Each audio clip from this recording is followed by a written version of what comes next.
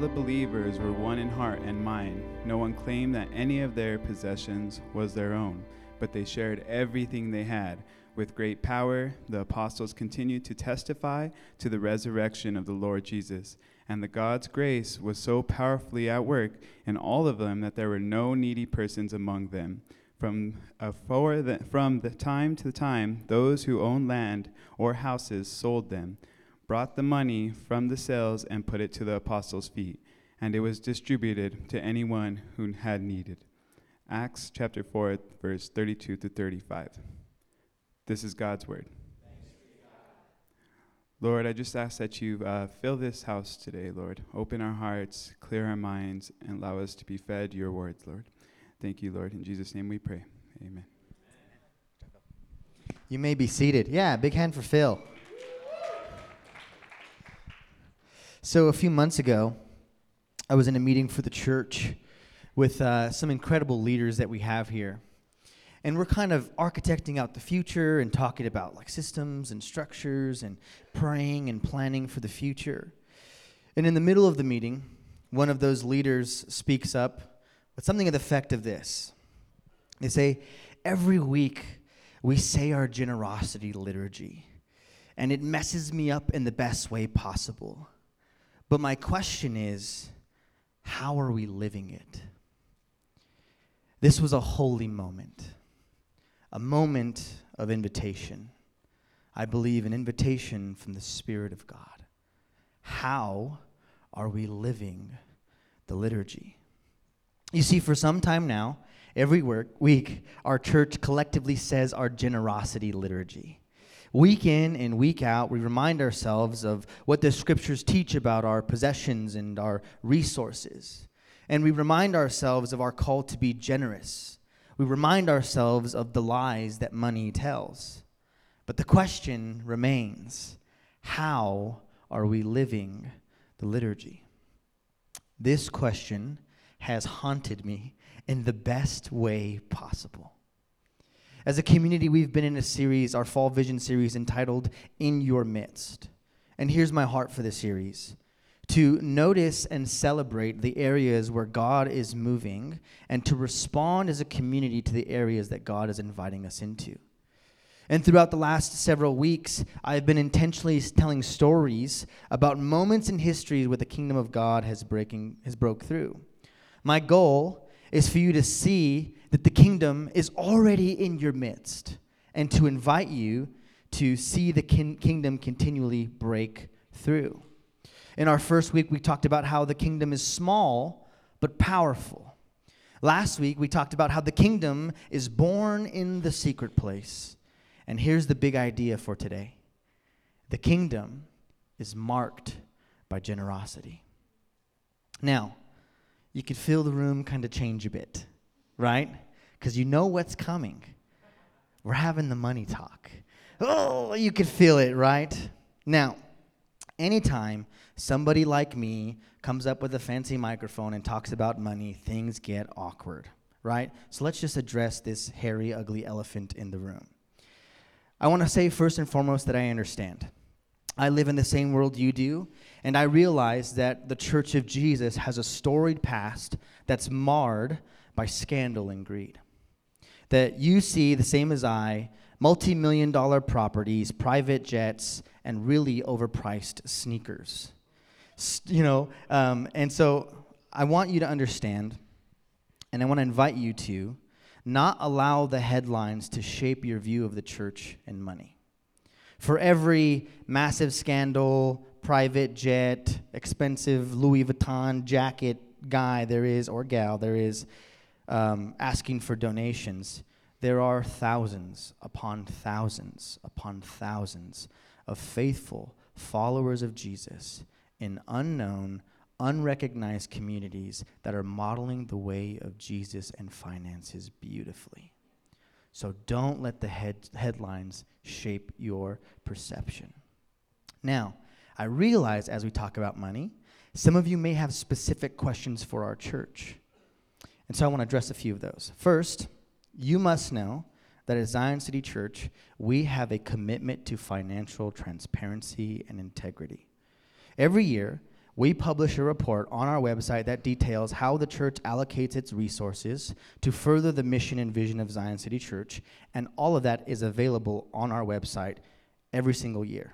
So if you have curiosity about how resources have been spending, how much money's come in, how much money's gone out, what the money has gone to, you should know what that looks like, and that's available to you.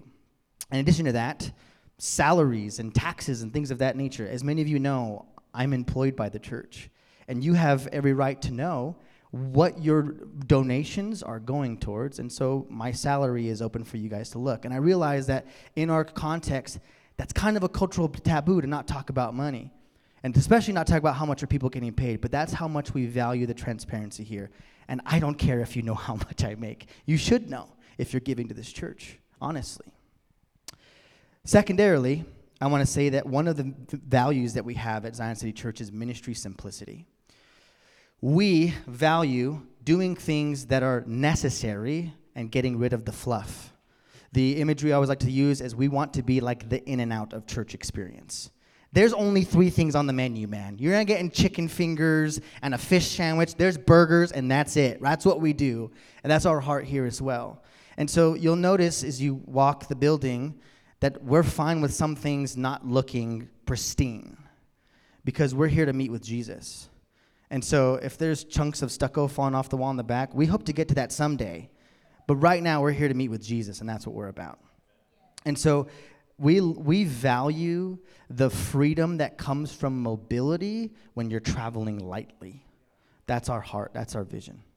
Third, if you're thinking, all this church wants is my money, nothing could be further from the truth. This is a no-pressure environment. We believe that your giving is between you and Jesus alone. So one, the pastoral staff and leaders don't know who gives what or who even gives. All we get is reports of what things look like at the end of every month. Secondarily, there's not going to be a special offering here where we pass the plate around and look to see who puts money in, who puts money out. That is between you and the Lord at the Build the House station or on your devices you give online. However, this is an environment of invitation. So we have no problem asking people to participate in what God is doing through our church because we believe in the vision of what God is doing through our church. So we have no problem inviting you. There's no pressure. You don't have to. We won't compel you, but we will invite you and ask you to join in what God is doing here because we believe in it so much. And lastly, if it's your first time here, we're so happy that you're here, and we're sorry that you're here for the money talk, but I ask that you give us grace. Elephant addressed. Back to the main idea. The kingdom is marked by generosity. We do not have time this morning to trace this theme all the way through the scriptures and church history, but there are a handful of stories I want to tell you to help illustrate that this idea that the kingdom is marked by generosity. And the first one begins in the desert. The children of Israel have been led out of Egypt, and they're in the desert. And it is in this time of desert wilderness experience that they experience the presence of God in powerful ways. And God speaks to their leader Moses, and he instructs him to build a place for his presence in the desert. The tabernacle, a fancy word for tent. To build this tent, this place of meeting. Now, Moses tells the children of Israel that God longs to dwell with them, and he lays out the plans, the God-given instructions for the tabernacle, and here's what happens. Exodus 36. Then Moses summoned Bezalel and Aholiab, and every skilled person to whom the Lord had given ability, and who was willing to come and to do the work. They received from Moses all the offerings the Israelites had brought to carry out the work of constructing the sanctuary. And the people continued to bring free will offerings morning after morning, so that all the skilled workers who were doing all the work on the sanctuary left what they were doing and said to Moses, "The people are bringing more than enough for doing the work the Lord commanded to be done." Then Moses gave an order and sent this word throughout the camp: "No man or woman is to make anything else as an offering for the sanctuary." So the people restrained from bringing more because what they already had was more than enough to do all the work. So I want you to imagine for a moment a church is doing a capital campaign for a building. And the community responds with so much generosity, they have to start telling people, stop giving us your money. I don't know of a single nonprofit who would say that. But this community is responding so generously. They said, enough. We have more than we need, and more than what we need. Please keep your, notice, free will offerings. This wasn't tithes. This wasn't their regular giving. This was just because they were stirred by a vision to have the presence of God among them. That Moses says, stop giving. Enough. We have too much. You're overwhelming us with your generosity. The workers are getting freaked out about how much stuff has come in. So let's put a pause on that, please. The second image is in rebuilding the temple. So the people of God have been exiled because of their disobedience to him, and they're living among pagan nations. Then the temple, the permanent place where God was dwelling among his people, had been destroyed by the cities who had overcome, and their city was left in ruins. And we find a man by the name of Nehemiah in the beginning of his book, burdened by the reality that the city of God was left in ruins. And so he begins to fast and pray because he knows God's heart is to dwell among his people. Now, Nehemiah was a Jewish leader, but he was also a cupbearer to the king, meaning he was trusted and it was his job to ensure the king's safety from poisoning, which sounds like a really scary job. If you ask me, you're the guy who drinks the cup first just to make sure no one's poisoned the king, right? Every single day, all right, here we go, I hope this ain't the time. That's his job. High risk, high reward. So he gets this vision for rebuilding the city. And in order for a city in ancient times to be built, you first had to start with a wall of protection to be able to protect it from invaders, people to come in and take things, etc. So he knows this is where he has to begin first. So he takes the time to fast and pray. Now, one day he goes to the king and he makes a request to the king. Nehemiah chapter 2, starting in verse 4, says this: Then I prayed to the God of heaven, and I answered the king, if it pleases the king, and if your servant has found favor in his sight, let him send me to the city of Judah, where my ancestors are buried, so that I can rebuild it. Then the king, with the queen sitting beside him, asked me, how long will your journey take? And when will you get back? It pleased the king to send me, so I set a time. I also said to him, if it pleases the king, may I have letters to the governors of the Trans-Euphrates, so that they will provide me safe conduct until I arrive in Judah. And may I have a letter to Asaph, the keeper of the royal park, so he'll give me timber to make the beams of the gates of the citadel by the temple, and for the city wall, and for the residence that I will occupy.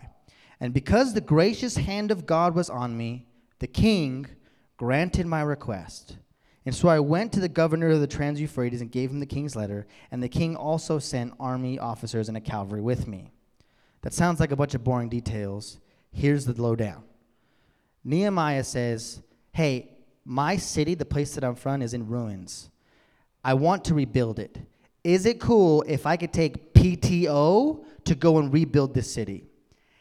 And also, if you could write me some letters that as I'm passing through that I have your approval to go in to build this thing. And what would be super cool is if you would fund the building of it by providing all the materials for it, including, but not limited to, the walls of the city and also the place I'll be living out there. Just a question. And the king says, yep, go for it. And just so you don't run into any problems, let me send you paid mercenaries to protect you on your way out there. Right? The kingdom is marked by generosity. This pagan king is sending all the resources and leaders and things to fund the rebuilding of the city of God, that he would have a place to dwell. Third, the ministry of Jesus. It says this in Luke chapter 8. After this, Jesus traveled from one town and village to another, proclaiming the good news of the kingdom of God. There were 12 with him, and also some women who had been cured of evil spirits and diseases. Mary, called Magdalene, from whom 7 demons had come out, Joanna, the wife of Chuza, the manager of Herod's household, Susanna, and many others. These women were helping to support them out of their own means. Now, this verse in your Bible reading, you're probably just like, Joanna, Chuza, that's a weird name, and you keep going on. Listen to what's just being said. Jesus and his 12 disciples have to find places to stay, have a way to get food, have a way to pay for their travels. Who is paying for all of this? Jesus says of himself, the Son of Man has no place to lay his head, which is a fancy way of saying he's houseless. Jesus has no, assets to his name that he went liquid and is using to pay. Who's funding all of this ministry? These women. These women are giving of their own means to support and provide for the ministry of Jesus and his disciples. They're picking up the tab. The kingdom of God is marked by generosity. So if every move of God is marked by generosity, this begs the question, why? Why is it marked by that? Short answer, because your lives are deeply connected to your resources. Your lives are deeply connected to your resources. Or to say it Jesus' way, where your treasure is, there your heart is also. Another way to say that is this: what you spend your resources on shows what you love. This line comes about midway in one of Jesus' teachings about money and possessions. I say one because there's a lot to choose from. Turns out, Jesus had a lot to say about our possessions and resources. Some scholars estimate that about 25% of Jesus' teachings concern money. 17 of his 39 parables contain money or socioeconomic realities. Think about this for a moment. That's 1 in 4. What if every 4th Sunday you were getting the money talk here? This is not an indictment on Jesus. This is maybe a critique of us. That this is how uncomfortable we are talking about this. And Jesus, this was a priority. Why was it a priority? Well, we tend to think of our lives as compartmentalized, right? We divide our lives into categories. This is the church box. This is where I do churchy things. I do this, that, whatever. And this is like the rest of my life box, where all the fun kind of happens, if I'm honest, right? And these are my 2 categories. There's sacred and there's secular. In the paradigm of Jesus, there is no such thing. All of your life is sacred. All of your life matters. It is about living fully integrated. And so this begs the question, if what I spend my money on shows what I love, where is your treasure? What do you love? Where is your treasure? What do you love? Jesus concludes this section of teaching with this line: no one can serve 2 masters. Either you will hate the one and love the other, or you'll be devoted to the one and despise the other. Notice this last line: you cannot serve both God and money. Now, in some of your translations in verse 24, you may actually have the word there, mammon. Mammon is money personified as a power that lays claim on humanity. To put it another way, mammon is the lie of self-sufficiency. We believe the lie: as long as we have the money, we don't need to depend on anyone or anything. Money provides the delusion of security. That as long as we have X amount in the bank, then we are good. It tends us to lead lives of self-sufficiency. As a community, this last week in our community group, we were fasting for those who go without. And it was a stark reminder that most of my weeks, all my weeks, I don't go without thinking about my next meal. I don't worry about where it comes from, and there's even, more than I'd like, scenarios where we have a pantry and fridge full of food, but Celeste and I give each other that look like, let's eat out, right? That's our decision that we make.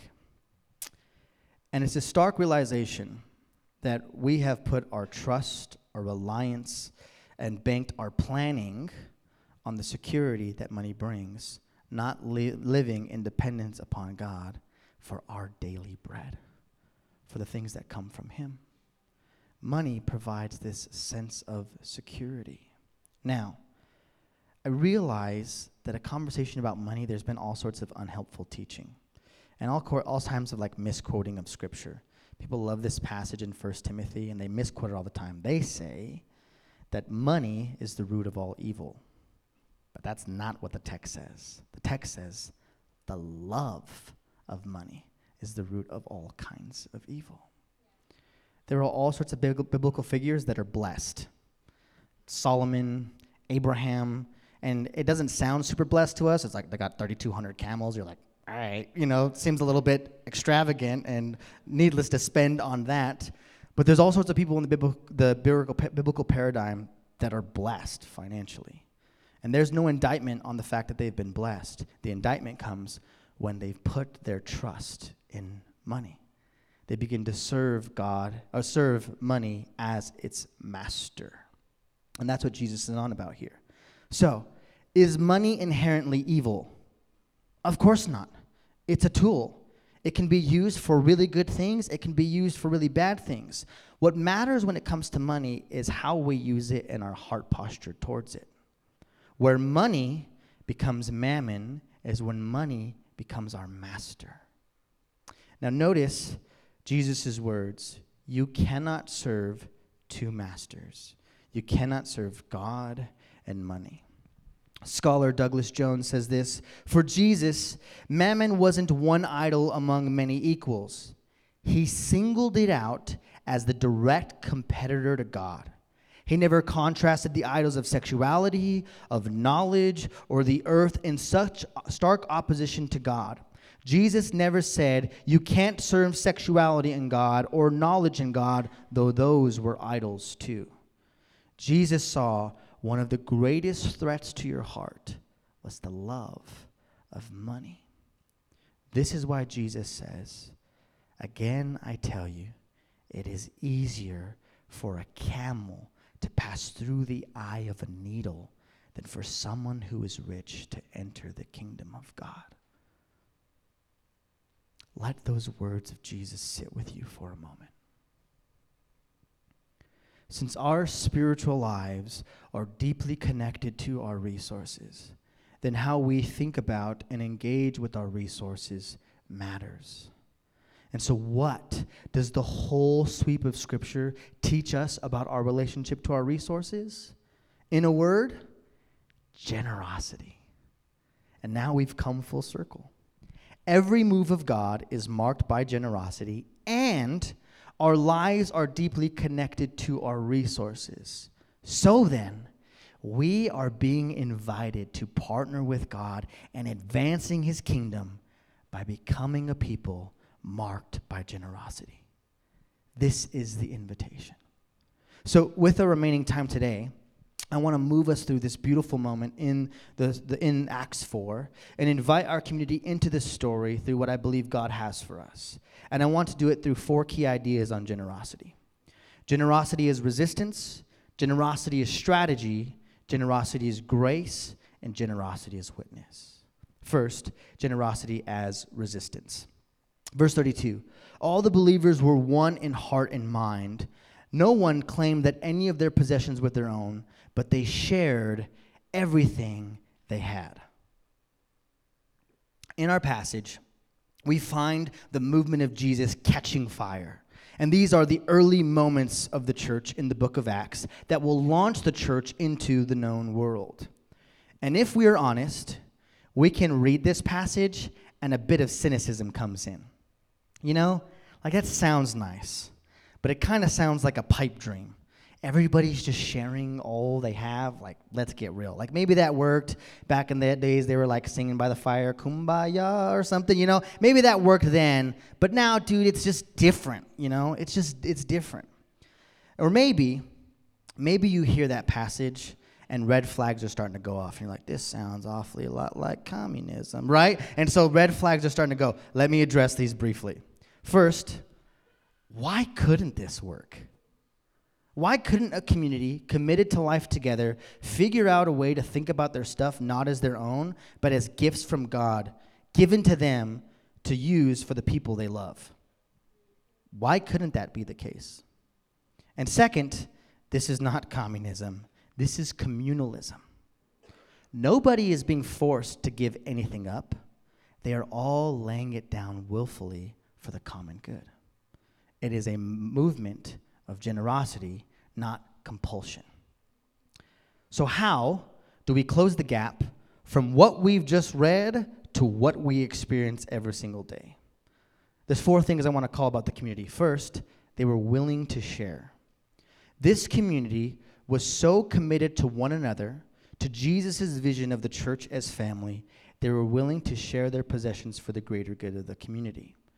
When you're family, you're willing to share. When you're united, you're willing to share. Craig Bloomberg, a scholar, says this: from their unity flowed a willingness to share. I want you to imagine how absurd it would be that if in my house and in my pantry I refused to share food with my kids. How weird of an experience that would be for you, right? You come over to my house, Ben goes in, we're eating dinner in the kitchen. Ben goes into the pantry and he pulls out some fruit snacks. I'm like, hey, that's mine, bro. What are you doing? You'd be like, whoa, this is weird, right? Because family does what? They share. You have kids, you realize nothing is yours, especially when they're little. Your drink becomes a smoothie. Disgusting, I know. That's the way that it goes, right? Your food always looks better than their food. So you end up eating a 4-piece chicken nugget, right? And they're getting your filet mignon. That's the way that it goes. Nothing is yours. All of it is for the community to share. Why? This is what family does. Now, this does not mean if you come in with a coffee or latte, I'm going to require you to turn that over to me because of unity. But this does mean there's an open-handedness to our resources. There is a willingness to share, not a compulsion, a good desire to share with those you love. Second is the overflow of encounter. This group is not a group of seasoned vets in Jesus. You know, they've been following him for 60 years, and this is why they can. This is weeks old, months old, and they've caught the vision for generosity. They don't even have their ideas fully formed yet about all the theological nuances. They don't even fully comprehend the Trinity or what Jesus has done in atonement, but they know one thing: I can share what I have. Why? Because they experienced the generosity of Jesus, and in turn, they shared that generosity with others. Tim Mackey says it this way: material generosity is the only reasonable response to the gift that has been given to us in the life of Jesus. If you aren't materially sharing with others, that shows a deep disconnect in how you think about the Christian faith. Third is this was a resistance of the god of mammon. This community resisted the god of mammon through acts of generosity. Kent Hughes says this: every time I give, I declare money does not control me. Perpetual generosity leads to perpetual de-deification of money. When you give, you're essentially doing this, saying, money, you aren't my God. You don't have control over me. And one of Jesus' most famous parables, the parable of the sower, he says that the deceitfulness of riches chokes the word. I want you to imagine the God of money has its hands around your neck, and you're fighting for the next breath. This is the kind of hold the love of money can have on a soul. The way you resist is through generosity. When you engage in generosity, you loosen the grip of mammon. That's the invitation. Part 2, generosity as strategy. Verse 33 says, with great power the apostles continued to testify of the resurrection of the Lord Jesus. Beneath the mind of the early Christian church is an underlying worldview that shapes their view of generosity, and it's woven into the story of Jesus. And the first key aspect of this is the idea of abundance. You see, we live in a world marked by scarcity. We think, at the core of our beings, there's not enough to go around. So if there's not enough to go around, I'm going to get mine. I'm going to make sure I don't go without. And just to be sure, I'll take a few extra for good measure. That's how we think about things. We think that there's only a limited amount for everyone. So if someone else gets, that means they're taking from ours, which leads us to a posture of greed, of stockpiling and storing up for oneself. This is the default perception of the world. Jesus and the authors of Scripture invite us to see the world actually of abundance, to see that the world is filled with good things and enough for everyone. Again, Tim Mackey, being a follower in Jesus includes a lot of things, but one of them is trusting that in the life of Jesus, I have been given the ultimate gift. It includes that my own failures and sins have been accounted for in Jesus' death on my behalf, and that the death that I've introduced into the world through my selfishness and hoarding and whatever sin that's dealt with on the cross. But equally important to that story and to the gift is the resurrection and the dawn of new creation. The birth of new creation where there is enough for me and everybody. This is what the biblical authors want us to see, that God's creation is marked by abundance. We experience it not as such, because of greed, because people take more than what they need. Second is through the avenue of blessing, that we are blessed to be a blessing. This is exactly what God tells Abraham in Genesis 12, that I will bless your family, so your family will be a what? Blessing to all nations. This is how God works in the world. All throughout the scriptures, we see that God blesses somebody so that they in turn would be a blessing to the world. Brothers and sisters, generosity is the strategy of the kingdom. God pours out blessing on some so they could be a channel of blessing to others. And reflecting on this in the life of Abraham, one scholar, Kelly Kapic, says this: God chooses not only to make Abraham and his offspring the object of his blessing, but to make them the instrument of his blessing to the world. This person, family, and nation who are blessed by God will be the means of others coming into the same blessing. In other words, God blesses the particular in order to be a universal blessing.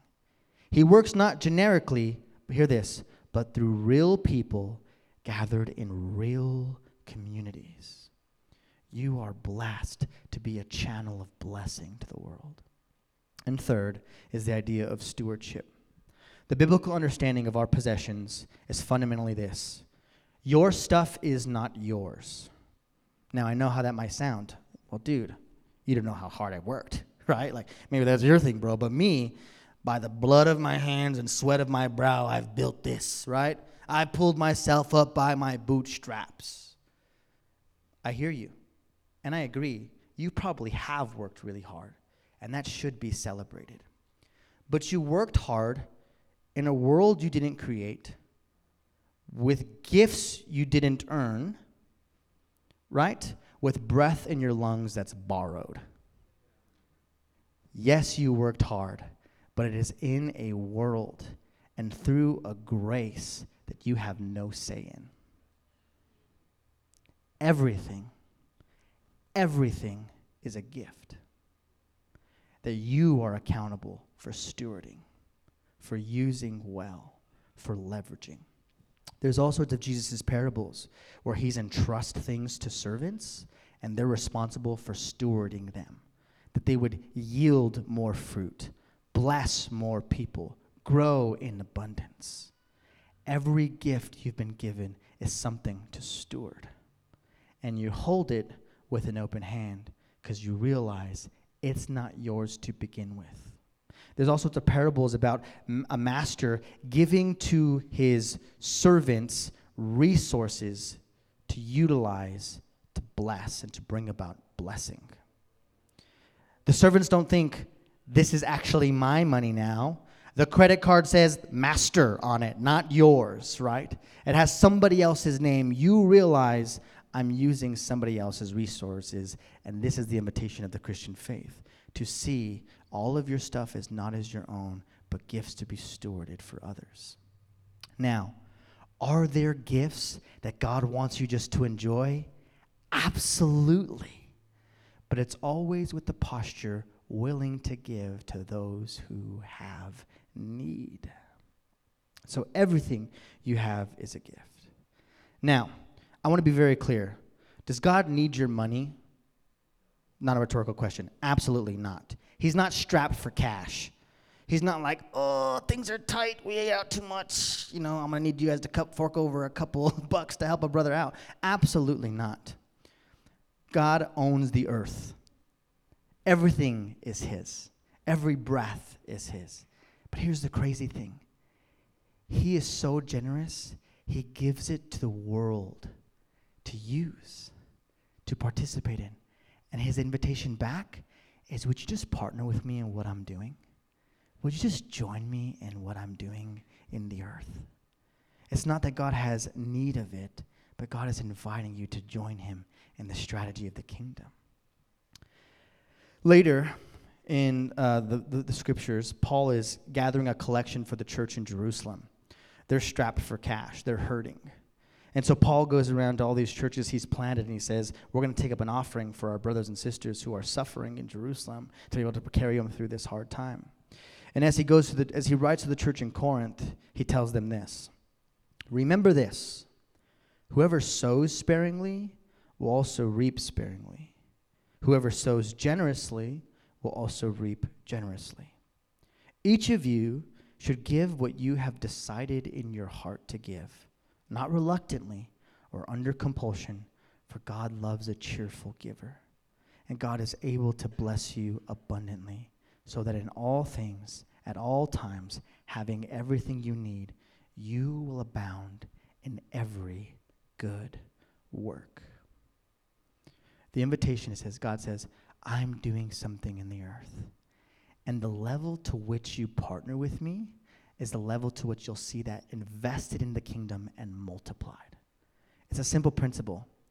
If you put one seed in the ground expecting a garden, are you going to get that? Chances are you'll just have a plot of dirt. Ask anybody who gardens. They have to sow a lot of seeds because some of them will take, some of them won't. This is the imagery, that you would sow, invest into the kingdom of God, that it would yield great fruit.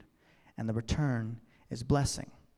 Now, this is not, if you give 10 easy payments of this, God will bless you with 10 times as much. That's not what he's on about. What does it say? So that you will be able to do what? Every good work. Giving frees you from the bondage of possessions. You're able to invest into all that God is doing freely and lightly because you're not tied to your stuff. I think about the story of the rich young ruler who comes to Jesus and says, I've done everything that the law has commanded me to do. And Jesus says, only one thing remains, sell all you have and give it to the poor. And it says that he walked away sad because he had a lot of stuff. What kept him from participating in the kingdom of God was his attachment to his stuff. Generosity is the strategy for the kingdom. The way God moves in the earth is through his people. Could God do it another way? Sure. Does he want to? No. He wants to partner with us in the work that he's doing in the earth. That's Genesis. That he commissions humanity to rule and to have dominion, to partner with him in Project Earth. So could God go another way? For sure. He's rained manna from heaven. For sure he could do whatever he wants. But he chooses to work through his people through acts of generosity. Next movement, generosity is grace. Acts says this, and God's grace was so powerfully at work in them that there were no needy persons among them. Randy Alcorn, in reflecting on this, says this, as thunder follows lightning, giving follows grace. When the lightning of God's grace strikes us, the joyful giving of our time, talents, and treasures should follow. What marked a community as encountering grace was generosity. Evidence of God's grace among a community was marked by generosity. Brothers and sisters, this is our heritage. And notice that line. And this is the line that haunts me. That there was no needy person among them. There was not a single person that went without, because the community was so in touch with needs, they all gave to meet those needs. Does that line line up with the church today? Or are there those in the community who are going without? Let it land more close to home. Is that line true of our church? That those who are struggling are going without, and there are those of us who have and do not share. We must sit with that. The next is generosity as witness. It says this: from time to time, there were those who owned land or houses and sold them, and they brought the money from the sales and they put it at the apostles' feet, and it was distributed to anyone who had need. First, the community of Jesus saw their giving as worship. Their giving was worship. It was this embodied declaration: I do not serve the love of money, I serve the Lord Jesus. And they offered it as a gift to God. They are giving back what is rightfully His. And they're saying with their lives, I want to partner with you. That's what they're declaring. That's what they're doing. That's what they're pouring out. And it was so much so that these followers of Jesus would sell land or houses to meet specific needs of things going on here. So throughout the scriptures, we see a couple different tiers of giving. We see consistent giving, week in, week out, caring for the needs of the church and what's happening in the church. We see special offerings, like what Paul collects for the church of Jerusalem. And then we see this, special offerings in terms of large gifts. Now, what wasn't happening is these people weren't selling the homes they lived in and said, well, we'll figure it out later, because what would that happen? There'd be another perpetual cycle of need, right? You sold your house to help somebody else who's poor. Now you're poor because you don't have a house, so someone else has to, it's just perpetual cycle of whatever. They sold what was extra, what was comfort, to provide for those who had need. The story that they tell is that of Barnabas, who goes and right after this, who sells a plot of land and gives it to those who have need. He was willing to get rid of excess so that those who didn't have would have. And this is our heritage. Generosity is the witness of the church. Early on in the Christian movement, the Roman Empire got scared of these band of Jesus followers because they were spreading like wildfire. And so in typical empire fashion, the emperor of Rome sent a spy into the Christian church to figure out what the heck is going on here, and are these people a threat? The man's name was Aristides, and he wrote to the Caesar, the emperor of Rome, and this is what he said in reporting on the Christian church. He said this: they love one another, and he who has gives to him who has not, without boasting. And when they see a stranger, they take him into their homes and rejoice over him as a very brother. And if there's any among them that are poor and needy, and if they have no spare food, they fast 2 or 3 days in order to supply their needy the lack of food. Such, O king, is their manner of life. And verily, this is a new people, and there is something divine in the midst of them. The kingdom was in their midst, and it looked like generosity. Tim Keller says this: the early church was strikingly different from the culture around it in this way.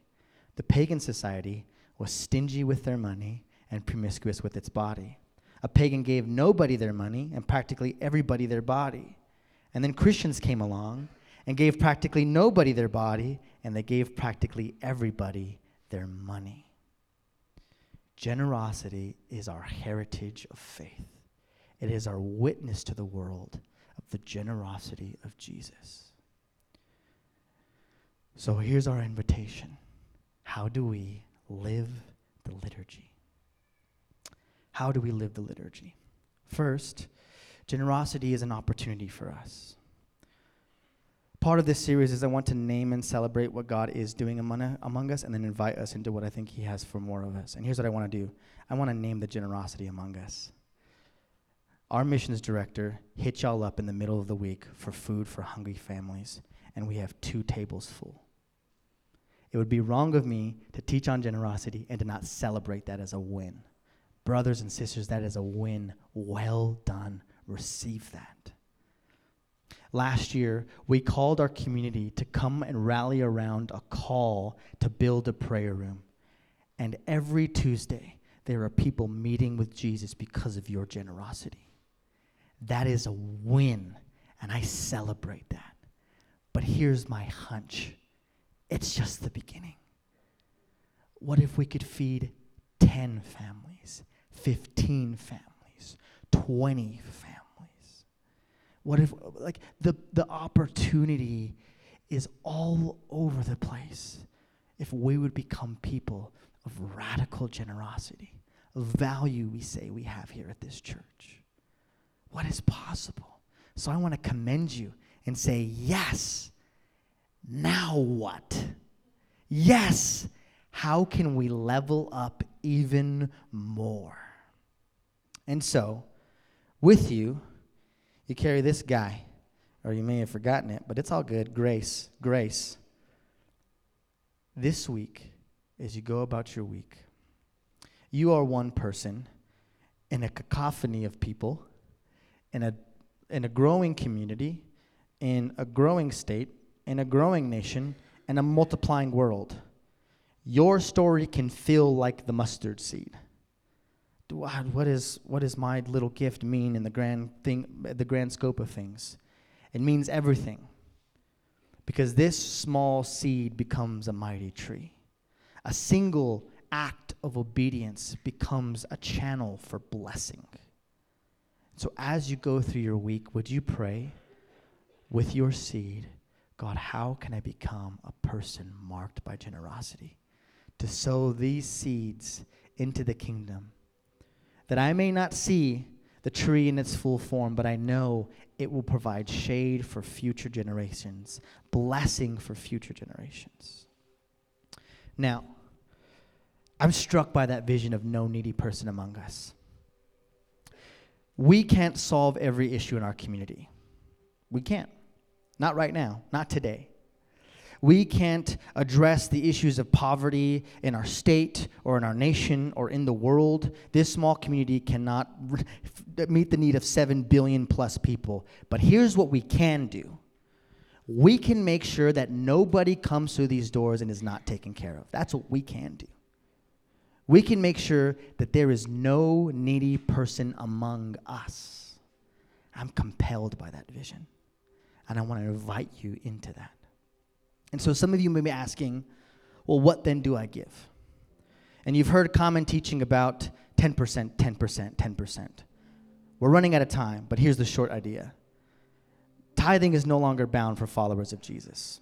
10% isn't really bound for you. Jesus has freed you from that. And if we're getting technical, it was more like 30% when you figure all the other offerings, but we'll say 10%. The call is generosity. That's what you're invited to.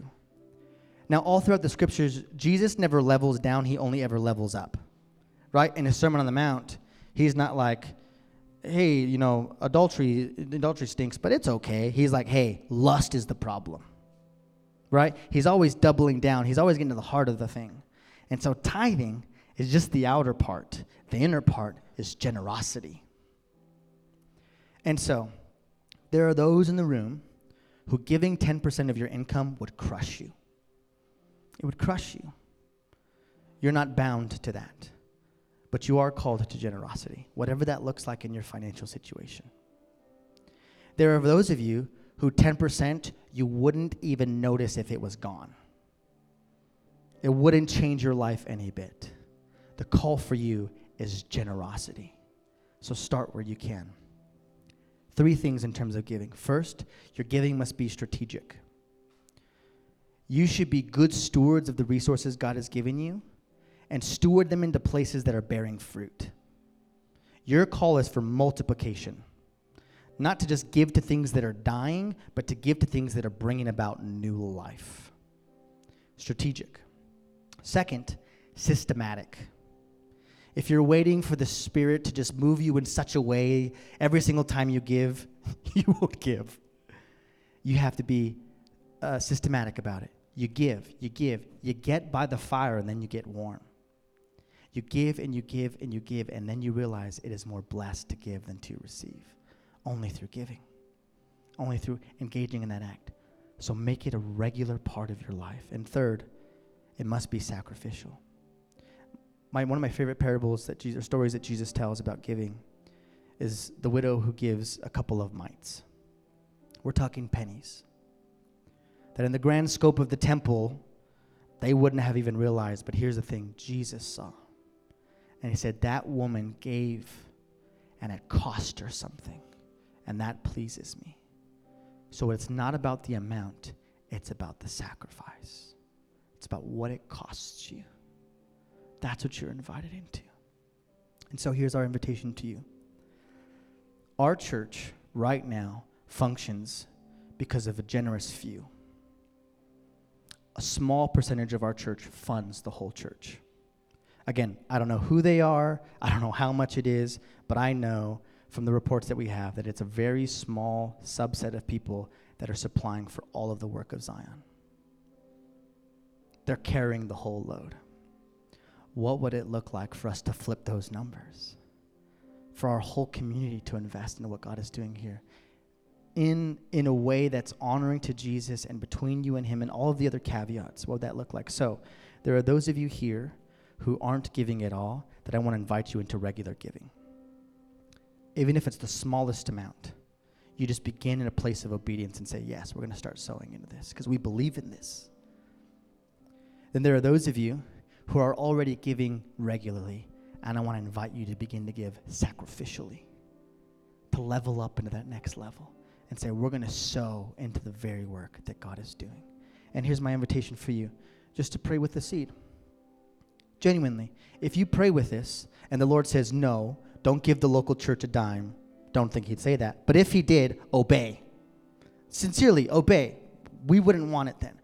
But my hunch is, as you begin to pray, God's going to begin to burden you with a vision like Nehemiah to see a city have a place for the presence of God, to build on what he's doing here. And so that's an invitation for you. Would you join me in standing?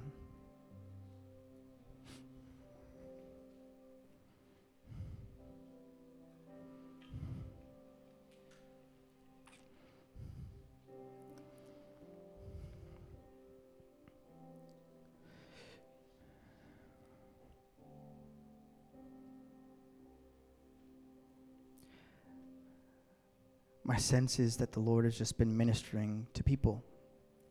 That when the sermon started, you thought, a sermon about money? And now, the Spirit's speaking to you about your whole life. About a posture of surrender. About a disposition towards generosity. And what we want to be as a people here at Zion is not just people who hear things and say, oh, that sounds good, and oh, I could do better, but embody a response to God by saying, Lord, I hear your word and I want to obey it. Jesus says, if you love me, you'll think really hard about the sermon. No, he says, if you love me, you'll obey my commands. Obedience is the sign of love. And so this whole response time isn't about making anybody feel good about what's happening in the room. It's about saying, Jesus, we hear your word and we obey. We respond to you. And so if you are feeling the Spirit stir your heart in any particular direction, I want to invite you to come forward and to respond as our worship team leads us in worship.